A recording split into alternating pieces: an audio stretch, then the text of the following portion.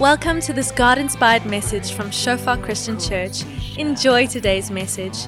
May you experience the presence of our Father, and may you grow deeper in your relationship with Him. Oh, Jesus, your love over us. Thanks, Philip. Appreciate that introduction. Hello, everybody. So it's a real privilege for me to be here tonight. And I trust that God has got something special in store for every one of you. But yeah, just as a sense of encouragement, if you're still on the fence whether or not you should be going to Convergence, every single time I've gone has been very special.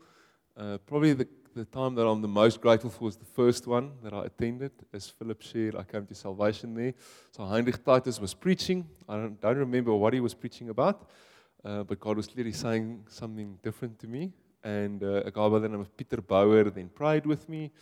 And since there, I've just been committed to this house and to God's house in general. And I've seen many of my versions. I really want to encourage you to go. So the title of my message tonight is it's entitled Work. And if you're still studying, just stick with me. I promise you it's applicable to you as well. But before we go there, I just briefly want to just go further on this word that I got during worship. I don't feel completely released yet to let it go. So at the end tonight, I'm going to call some people forward to respond to words, and the two that I'm going to now already just make mention of, but I want to keep it to the end when the band's on stage so we can have some good time just praying together, is I definitely feel there's people here that are struggling to identify with somebody that God can call and that God can use, like that passage in Isaiah that I read where the prophet said he looked at God and he felt like someone with unclean lips and that he's dwelling amongst people with unclean lips. And if that's you, I want to encourage you to respond to the word. And then the other one is, I feel that there's someone who's been wrestling with baptism and you just haven't committed. And I feel like tonight God is calling you by name. So, as I said, the title of my message is Work. And when Philip asked me some time ago if I'm willing to share a message, I said yes. And my default presupposition is to speak about discipleship. It's something that I'm super passionate about, seeing people grow in Christ and just assisting people and walking with them. And the main reason why I love discipleship is because it's good for me. And it might sound very selfish, but I've grown more by discipling other people than what I've grown in any other manner. And one of the ways is the questions that new believers ask you. I don't know if you've ever been in a situation where somebody asks you, so why do you raise your hands in worship? And then you have to think now. And then you can tell them it's to bring God glory, it's a sign of surrender. And new believers have this way of making you think, why do I do stuff? And at my work, our slogan is simply safe. So we work in the construction industry, as Philip said, but we are health and safety consultants. And the general feeling in the industry when it comes to safety personnel is they are very complicated and very clever, and they've got very good ideas. And our slogan is simply safe, and I'm of the opinion, until you can't explain something to a 4-year-old and they can explain it back to you, you don't understand it yourself. And if you can't explain the gospel to a new believer in the manner that they can understand it, I want to challenge you and say you don't understand it yourself. Anyway, so I originally wanted to say something about discipleship, and God then challenged me, and He said, you have a specific word that you must bring. And that's the word that I'm going to share tonight. And it feels a little bit strange because I shared exactly the same word this morning. And now I'm going to say exactly the same thing tonight. But At least it's like 99% faces that wasn't here this morning. So, Jaco and Philip, you guys must grind through. And I think you were at Kiddies Church, so you didn't hear me preaching. So that's fantastic. But you were here this morning, so you must sit through it again. I'm so sorry. But hopefully you found it a little bit interesting and it's not that bad. So just part of the introduction, if you can go to the second slide there. So I'm a father of 3 beautiful daughters. That photo is a little bit old. So my eldest, her name is Zoe. She's 5. She's turning 6 in January. The middle one that's on my lap, her name's Anke. She's 3, turning 4. And the one on my wife is holding, her name is Bella or Isabella, and she's just turned 2. So I'm a father of 3 daughters.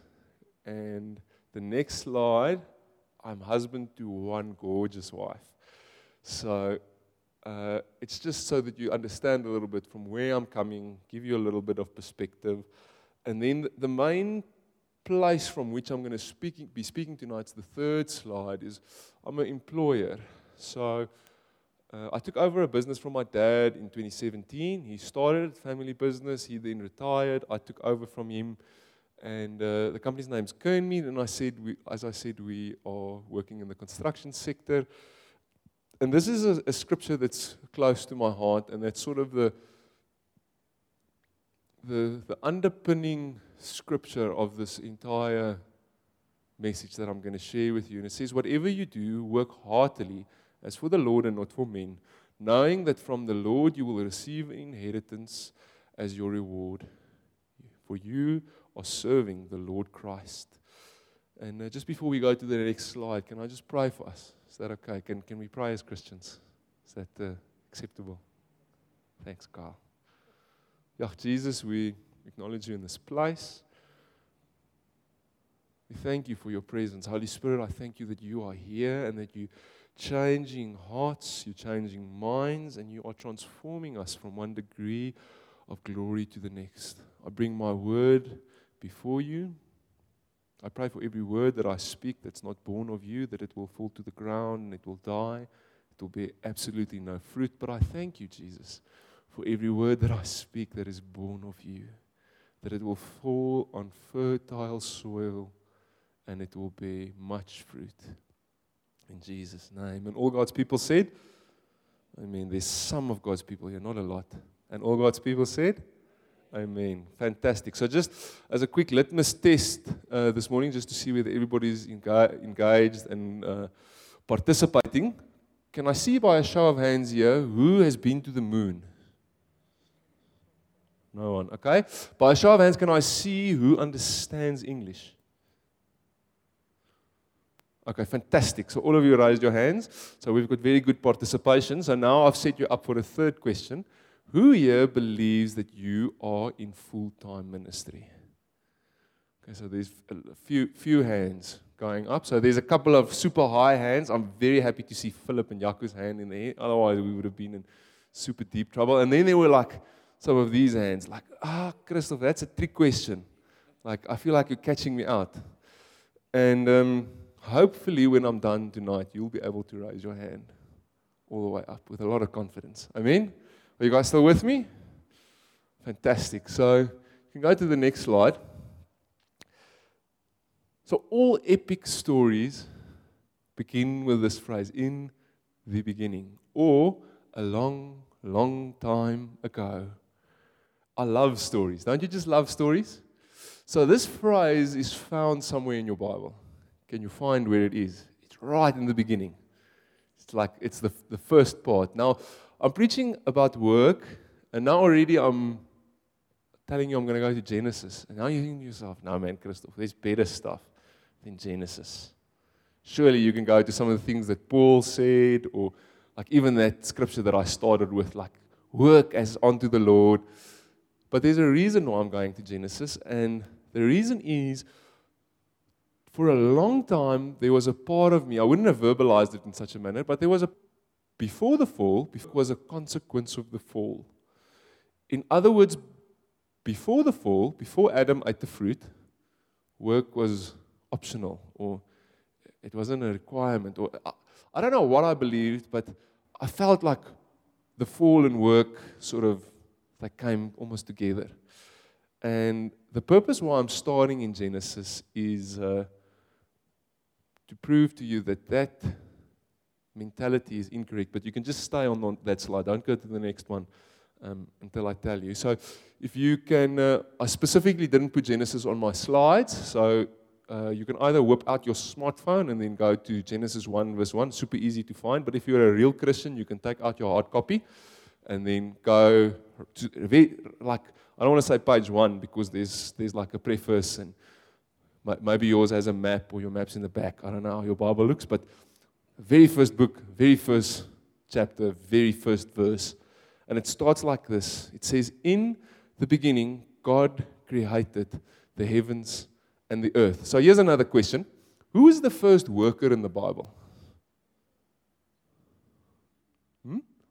Carl says it's God. Who agrees with Carl? The first worker in the Bible was God.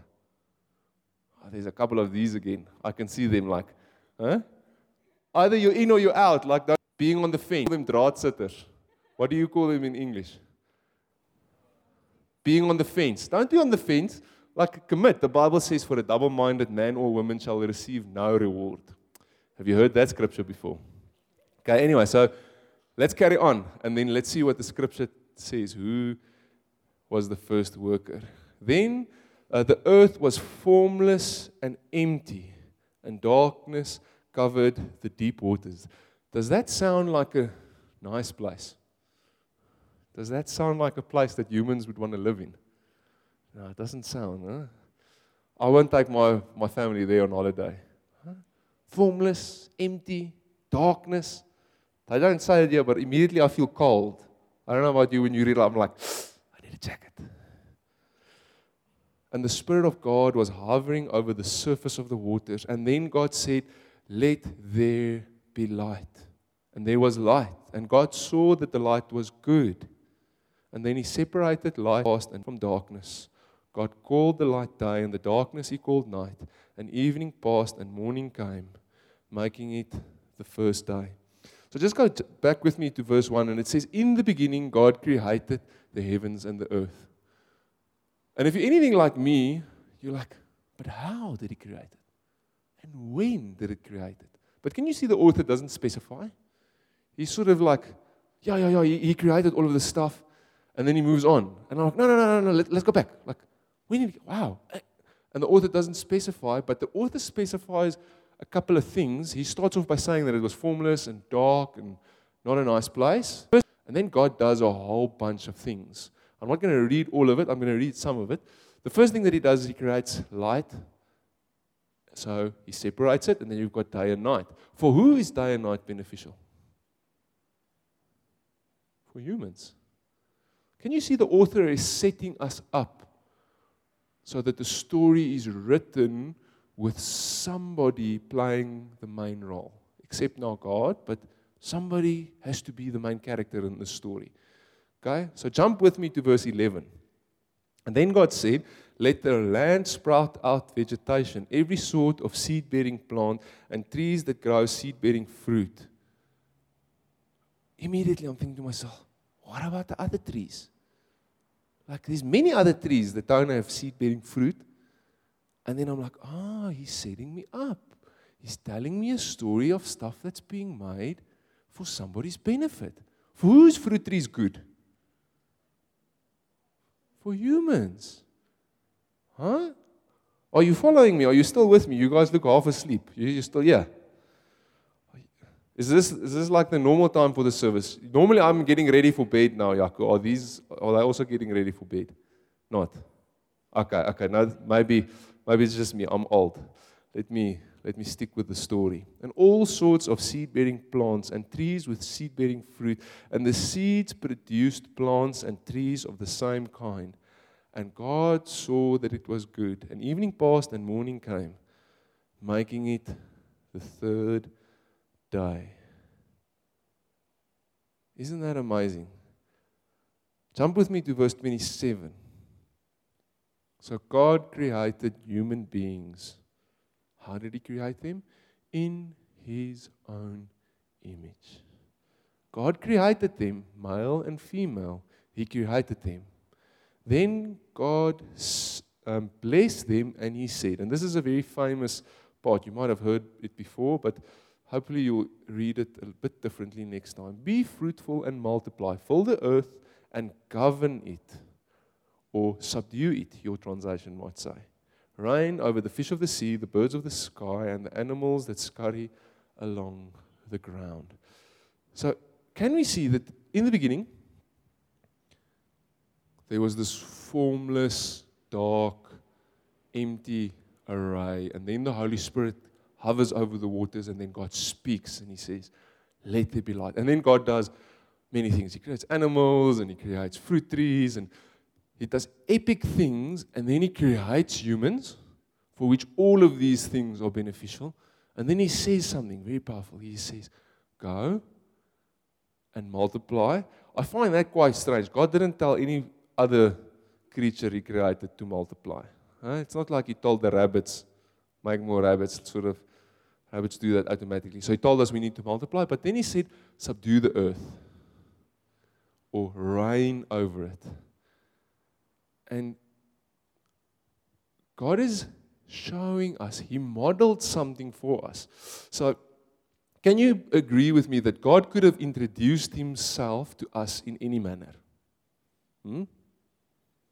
Why do you think He chose to introduce Himself like this as a worker? So He starts this epic story. He says, in the beginning.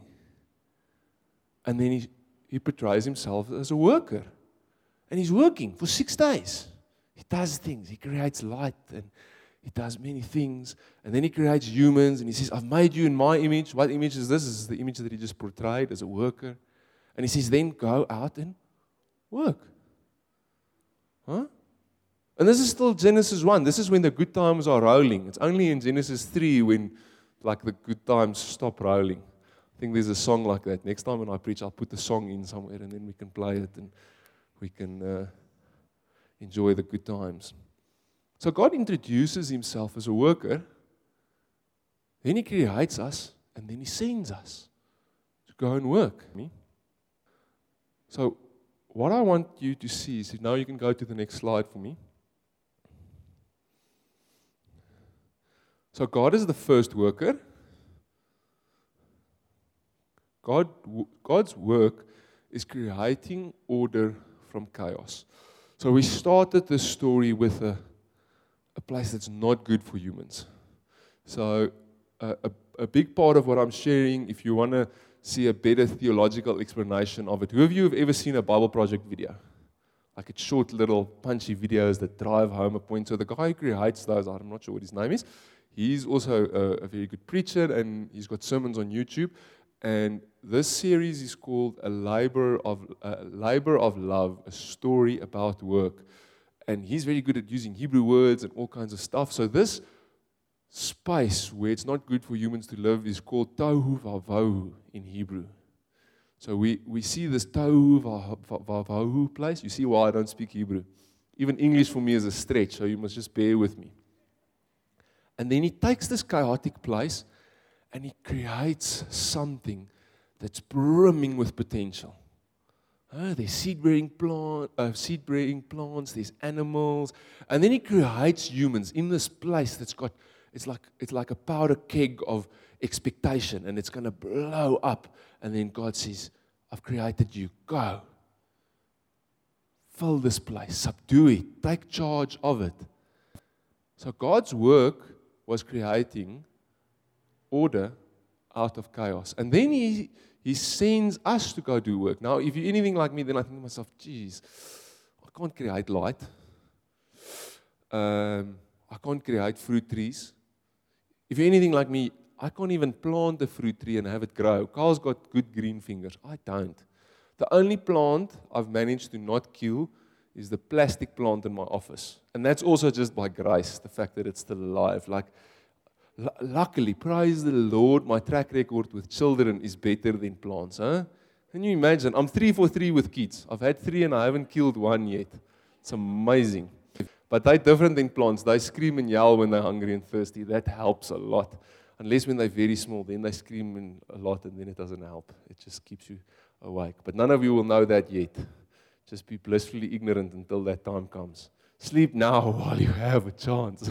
No, I'm making it sound bad. It's not that bad. There's another important thing about God's work. Is God's work is for the benefit of others. Would you agree with me? So God introduces himself. He's working. And he's working towards end. He's creating a place. It's not good for him. It's not like God is creating a place for him to live in and thrive in. So he's creating a place that's good for someone else. And then he creates us in his image so that we can work, so that we can subdue the earth. And again, this is before the fall. The good times are still rolling. This is before Adam messed up. And here's the thing that I want you to dwell on a little bit. When you see someone at work, you should be hardwired to see the image of God. So, just as a clarification point, there is work that is degrading to human beings. Slavery and pornography, and there's many forms that's degrading to the human image. That's not what I'm talking about here. I'm talking about work that's uplifting, where you're taking something that's chaotic and you're moving it to an orderly state for the benefit of others. When you see someone involved in that work ethic, you should see the image of God. And I don't know when last you've thought about it like that. For a lot of you, I don't think you've ever thought about it like that. So now, we go to Genesis 3. Now the good times aren't rolling anymore. The good times have stopped rolling. So from verse 17, you can read with me on the next slide. And to the man he said, since you listened to your wife and ate from the tree whose fruit I commanded you not to eat, the ground is cursed because of you. All your life you will struggle to scratch a living from it. It will grow thorns and thistles for you, though you will eat of its grain. By the sweat of your brow will you have food to eat, until the return to the ground from which you were made. For you were made from the dust, and to the dust you will return. I just want to take a sip of water.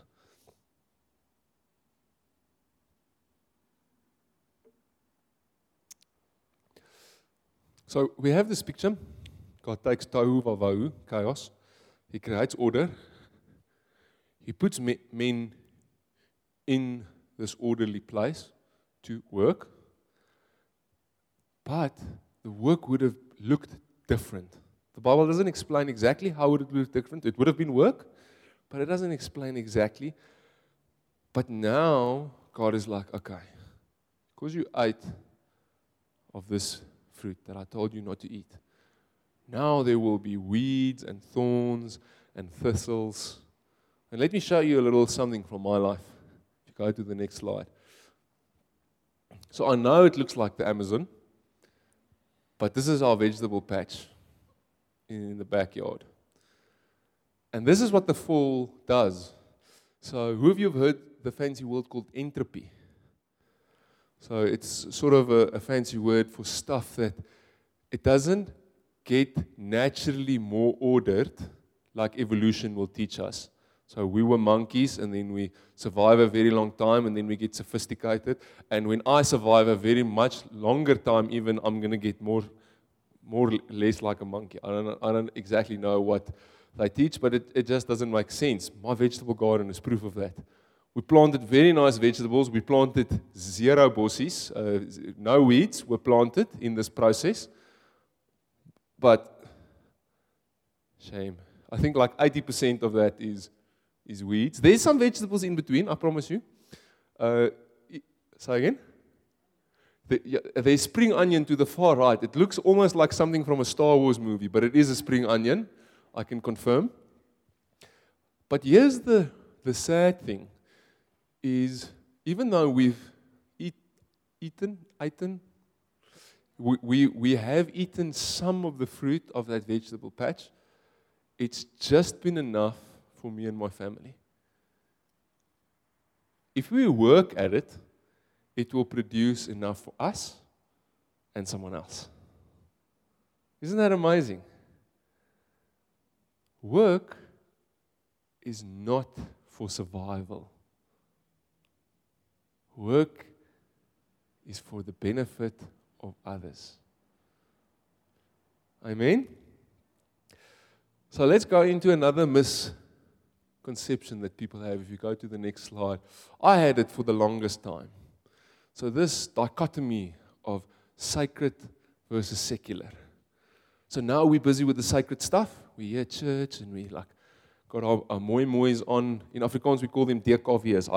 He's got DKV's on. Do you guys know what the DKV is? It's a shoe. It's for dans, kerk en werk. It's the same shoe and you can dance with it, you can work in it, and you can go to church with it. So now we've got our best clothes on, and we're here in the secular, and we're worshiping, and we're engaging with Jesus, and even in the mornings you can have your quiet time, and you can pray, and you can read your Bible, and you deem that to be the secular, but now you step out into the big bad world, and now you have to go to campus, now you have to listen to this lecturer, you have to listen to your boss, and they're rude, and they're not the best bosses, and now this is the secular realm, and it's difficult for you to find God here, and it's difficult for you to understand what He wants you to do. It's difficult. A big thing that a lot of people struggle with is, what is my calling? When I give you the mic and I ask you what your calling, you're going to have this swirly thing in your stomach, and you're like, I don't know what to say. If you're anything like me, can I give you the mic? Can you tell us what your calling is? I'm just teasing. So his stomach went a little bit like this now. I saw it. But it's not what God wants of us. He wants us to know. And to a large extent, we struggle with this thing, what our calling is, because we believe our calling is a singular event or a singular thing. Like Angus Buchan is an amazing example. My dad went to one of his things this weekend, I think yesterday, Kreersdorp. I don't even know he had a gathering, but very cool. And a lot of times we think that, I want a calling like that. And for most of us, our calling is in our work. And I'll explain to you why. So here's why God really, move to the next slide for me. Here's why God is really committed and involved in our work. So work is the best place where God can test your heart. So I'm going to tell you a story from my own life, but before I get there, Birgit, do you know what it means when a preacher looks at his watch? No, it means nothing. It means absolutely nothing when a preacher looks at his watch. So, now I completely lost my story. Where was I? Yes, so before I give an example out of my own life, let me tell you a story. So now I'm gardening. God has given me a 20 by 20 piece of farm to cultivate. So now I'm cultivating and I'm working and I'm a good Christian. And my neighbor goes to get water. And I'm here by the boundary line. And I think to myself, maybe I can pull this peg out and just and put it back in the ground. No one will know. I'll have a little bit more ground for me to cultivate, more opportunity to bless others. Yeah, I can get more vegetables. If the land is better and bigger, I can bless more people. Have you ever thought like that? Maybe you're better Christians than me, but I thought like that. I'm like, let me just, and no one's looking. But God's looking.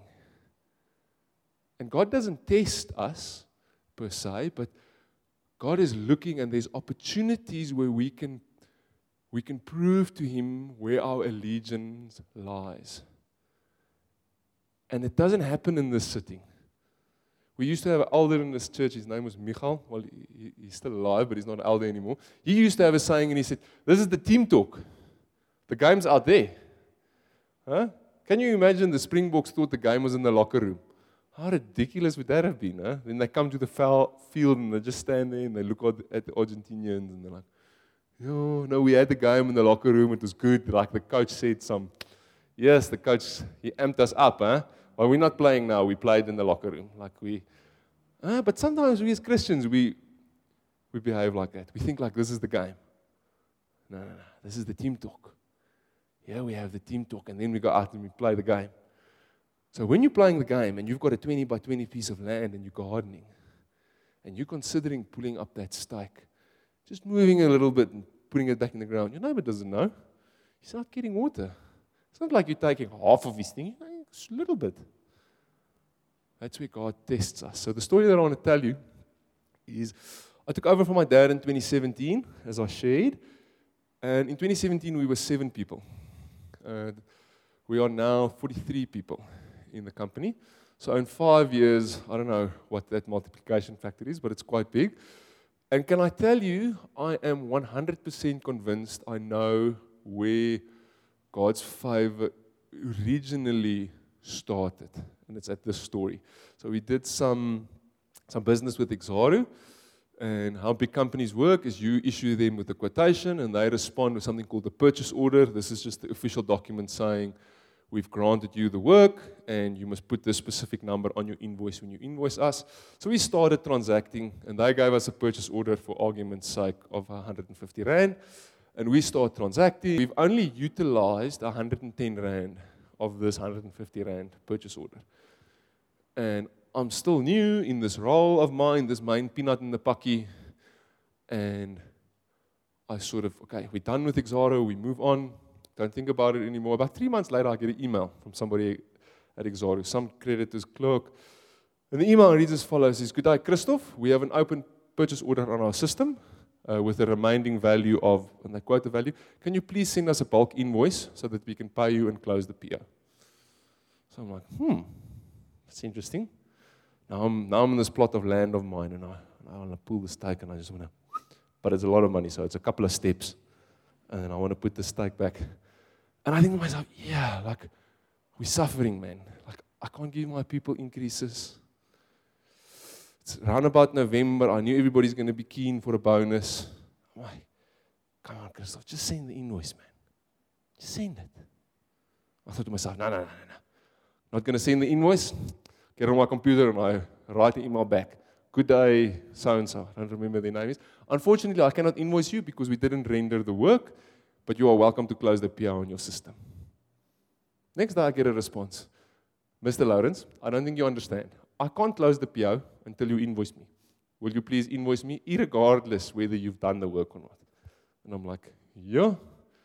Now, all of a sudden, I even have permission of my neighbor to pull out the peg and to walk and to put it back into the ground.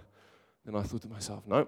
So to make a long story short, we go back and forth a couple of times. Eventually, we have to go one level above to a super system. We eventually agree, no, the PO can be closed without you invoicing it. How ridiculous would that be if your system is, we have to pay you a lot of money just to close an admin loop.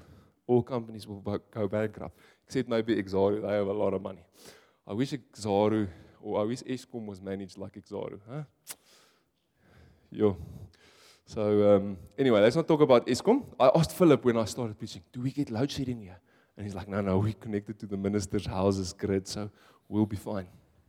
So I don't know whether we get load shedding, but Philip said we're not getting, so that's great news.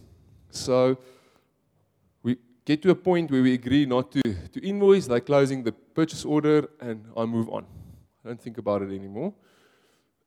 And another couple of months go by, and I get an email that says, Mr. Lawrence, you are invited to our gala event. Can you please confirm your attendance? And I file the email. I just think to myself, this is one of those Exaru things, and I'm busy that night. I'm not going. I get a couple more emails. Eventually, somebody calls me. Mr. Lawrence, we have an award for you. Please, you have to come. So I'm like, I'm really sorry. I'm busy that evening, but I'll send a representative. So I send a representative, and I get called to the stage. So to give you an idea, this is the whole of Exaru's suppliers. I don't want to say there's thousands of people there, but there's a lot of people. And we get called to the front, and we get given a trophy. It's big. I wish actually I had a photo of it. And the trophy is written, Capital Excellence. So somebody in Exaru noticed that we're not willing to invoice for things. And the purpose why I'm sharing about the trophy is we're not doing this for human recognition, but you know what that trophy does for me? So it's sitting in our reception on the little desk behind the receptionist, and it reminds me of the fact that God is for us. And in the 5 years, we went from 7 to 43 people. our business has grown like you can't believe. We still have cash flow problems, and every day I'm tempted to take the stake and walk it a little bit and just increase my land. But those type of things where God works stuff in our heart, yes, it happens here, and yes, I'm going to call you forward to come and respond. But if you get psyched up by the coach in the locker room and you don't go out and you play a hell of a game out there, all of this was for nothing. For nothing. Huh? So back to the sacred versus secular. If you don't have the two circles in your head that's completely separate, you probably have this. It's like like there's definitely a sacred part and there's definitely a secular part, but like they overlap a little bit. And that's where the magic happens. That's where the Holy Spirit moves. But I'm here to tell you tonight, God's heart is for those two circles to be completely overlapped. Completely overlapped. If us coming to Jesus, if us being saved has to deeply influence our lives, surely it has to deeply influence the place where you spend most of your time. Would you agree with that statement? So I don't know about you, but the biggest part of your life will be spent at work. 9 hours a day, 5 days a week.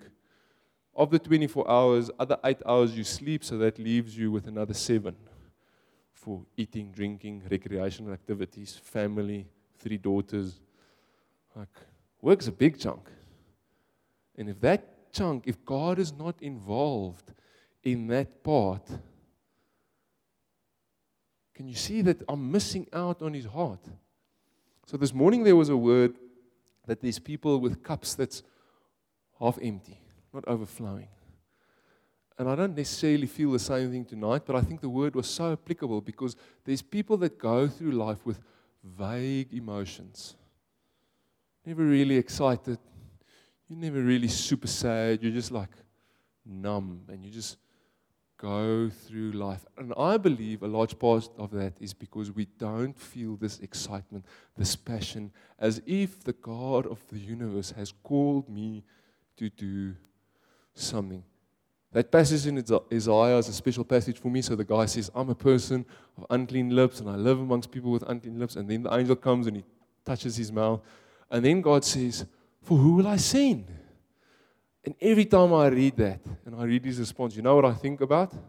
I think about the movie Shrek, where Donkey jumps and he says, pick me, pick me, pick me. I feel like that guy. I'm just like, Jesus, pick me. Like, I'm here. Play me, coach, I'm ready. And he doesn't always pick me, and that's okay. But I'm ready. My question to you is, are you ready? When God says, who will I send? Will you say, I'm here, send me? Or are you going to say, I'm a person of unclean lips, and I stay amongst people with unclean lips. So I've taken us on a journey. We started here at Tohu Vavohu. If there was another evening service, then I would have been proficient with the word. Maybe I should have practiced it more at home. So we started at this chaos. God works and He creates order out of this chaos. Then He places us in this chaos.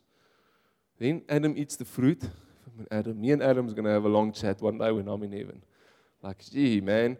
But in Adam's defense, I would have also probably eaten the fruit.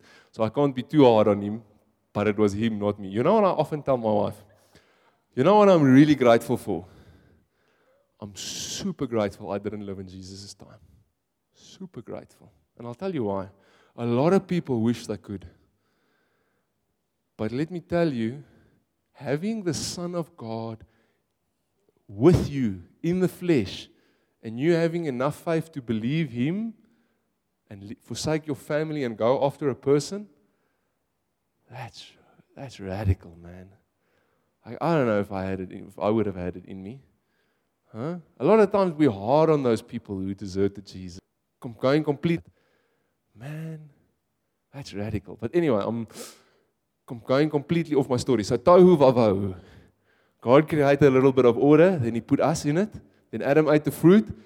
Now, there's a thing called entropy. Stuff is going backwards. Remember that little vegetable patch of mine? It just gets worse if we don't do anything about it. So now the question is, what is work? Work is very simply taking something that's chaotic, putting it in an orderly fashion so that it can benefit someone else. So we're about 20 people here tonight. If I were to circulate the microphone, I'll get 20 different answers. Philip is frowning. Maybe we're less than 20. Maybe I'm not good at judging numbers. But I'll get a vast variety of answers what work is. But in essence, that's what it is. You take something that's chaotic, you order it, and this order is to the benefit of someone else. Maybe you work on a computer and you get an Excel spreadsheet and this thing isn't balanced and it's chaotic and the numbers just don't line up and it's not good for anything. You take it. I'm not good at that though. Maybe somebody else is good at it, but I'm not good at admin. And you take the spreadsheet and you work magic with it and it like balances to the T.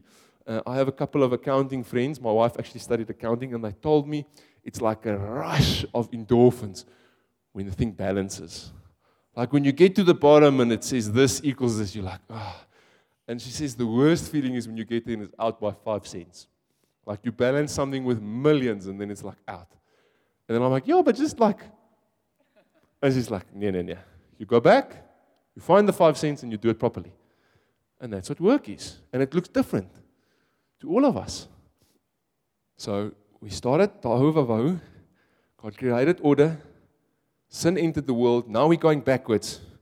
Entropy is working. We have to work against it. We have to create order. So that's the beginning of the story. But there's an end to the story. Yes? Jesus is coming. And what's going to happen when Jesus comes?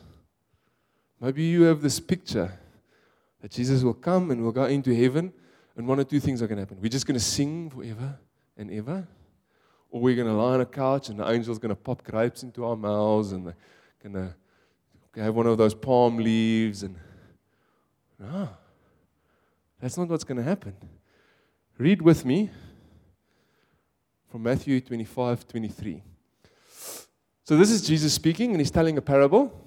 And it's a parable of 3 servants and a master, and the master is going away on a long trip, and he leaves 3 servants with set amount of money. I can't remember. I think it's 1, 5, and 10. And the one with the 1 completely like misses the boat. He takes the 1 and he hits it under the hill, and then the master comes back and he gives the 1 back, and the one with the 5 multiplies and it becomes 10, and the one with the 10 multiplies and it becomes 20.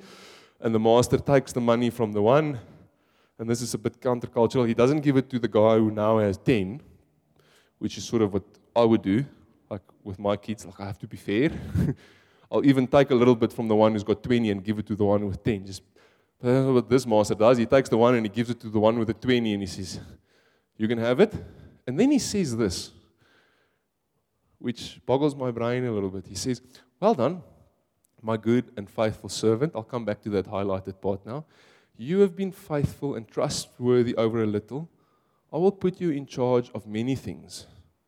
Share in the joy of your master. So this is Jesus speaking, and he says, you've worked well on this side of eternity. Well done. Come into heaven and work some more. Isn't that amazing? The work that you do now will echo into eternity. It will echo into eternity. So work was there before the fall. Work is going to be there in heaven. We were created in the image of God, and how did God introduce himself? As a worker. So work is fundamentally important to God. It's not going anywhere. Now I want to chat a little bit about that yellow part, and I keep looking at my watch and I have no idea what time we have to finish, so we can just stay here. I feel like I'm on a roll now, so just stick with me. So I did a course in Cape Town, and it's quite intense. So it's 4 weeks, and you go there for a week at a time. So you go for a week, and then you come back. And I think it's once every 6 weeks or something you go down. I can't remember exactly. And they train you to do ministry. And there was a guy, he passed away now, his name is George Malek, that presented something at the course. But there was something about Uncle Malek that when I was with him, I felt something about Jesus that was special to me. Like I could feel Jesus when I was with him. And I asked him once, I said, Uncle Malek, talk to me about this thing that I'm feeling. And he said, Christopher, have you heard about the saying that says hindsight is 20/20 vision? Huh? Who of you have heard the saying, hindsight is 20/20 vision? So it's a saying that sort of implies once you've went through a situation and you stop to look back, your perspective is different and you probably would have done something differently. When somebody won the lotto, they don't say hindsight's 20/20 vision. Whenever the saying features, it implies something went wrong. Or maybe wrong is a strong word, but I would have changed something ever so slightly. So it's like, okay, Uncle Malek, that's nice. I asked you about Jesus and about his presence, and you answer me, hindsight is 20/20 vision. What does that mean? And he said, Christoph, I live my life from a place of hindsight. And I said, okay. You need to give me more, Uncle Malek. Clearly, like when Jesus was speaking about the sheep, he was speaking about me because I'm not with you. I'm not following. And he says, okay, where are you going to end up? And I think a little bit, and then a light bulb goes on. And I realize, so for God is this mountain, and there's many roads that lead to the top of this mountain. So whether you're a Christian or a Buddhist or all of these roads are going to lead to the top of the mountain. And there's a large part of me that agrees with that statement. And I'll tell you why. Because whether you're a Christian or not, there's one place where you're going to end up before you step into eternity. You're going to stand in front of Jesus, the man with fire in his eyes, and you're going to account. You're going to explain to Jesus how you lived your life. And based on that encounter, he's either going to say, well done, good and faithful servant. In other words, you're going to be a sheep. Or he's going to say, depart from me, for you have practiced lawlessness, which then puts you in the position of being a goat. Sheep go to heaven, goats go to hell, according to the book of Revelation. Different teaching, not going down that path now. But the point I'm trying to make is, how do you live in your 20/20 piece of land without pulling the stake and moving it ever so slightly? Because here's the thing is, even if you move it this much, the first time when your neighbor goes and gets water, the next day you're going to move it that much, and the next day you're going to move it that much, and then you're going to move it that much, and then you and your neighbor is going to fight to the death over the piece of land. I'm being a little bit dramatic, but you get my point. So Uncle Malek taught me to live retrospectively back from where I stand in front of Jesus and I give an account. So what does that mean? I'm busy tending my patch. My neighbor goes to get water. I reach for the stake and I close my eyes and I think, I'm going to stand in front of Jesus, face to face, and I'm going to explain to him what I was doing here. All of a sudden, it's easier to open my hand, to loosen the stake, and to just keep tending my 20/20 piece of land. And the beautiful thing is, if you faithfully tend it, God will inevitably increase the patch of land. But He has to do it. You can't. So, Carl, you and the band can maybe come up for us. And I want to invite you guys to respond if this message spoke to you in any way. And it's... This morning was quite funny. So a few people responded, and somebody came, and he shook my hand, and he said, "Are you preaching again tonight?" And I said, "Yes, I am." He said, "Oh, the same message." I said, "Yes, the same message." He said, "It's so amazing. I have to bring my brother." And I'm like, it was for you. It wasn't for your brother. So if you're sitting here and you're thinking, that friend of mine, chances are the Holy Spirit wants to speak to you about something. So I want to invite you to come forward if you want to respond. Elijah or Isaiah standing in front of the throne, and he's looking up at God, and his robe fills the temple. Just close your eyes as I explain this. And his robe fills the temple, and it's this magnificent sight, and he sees God in all of his glory, and then he sees the seraphim flying around him, these creatures with 6 wings, and they're saying, holy, holy, holy. And then the prophet feels unclean. He feels unworthy. But then a seraphim comes and he touches him with a coal to purify him. And I feel like the grace is here tonight to purify, to touch you, so that you can, like donkey in Shrek, jump up. Pick me, for here am I, Lord, the prophet says. Send me, and my cry tonight for you is that you will say, for here am I, Lord.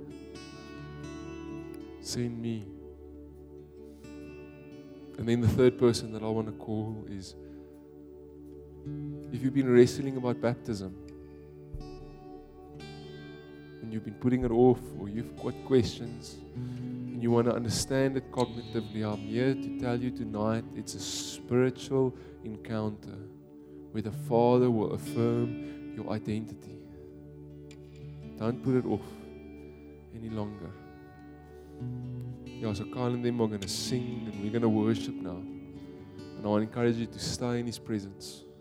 Respond so that someone can pray with you if you feel so. But even if you just want to sit in His presence, do so. Meet with the King. Don't let the opportunity pass you by. Yeah, Father, so we just come tonight and we declare that we are your servants, Lord. We want to work so that our work can bring you glory so that of someone else. Create order out of chaos for the benefit of someone else.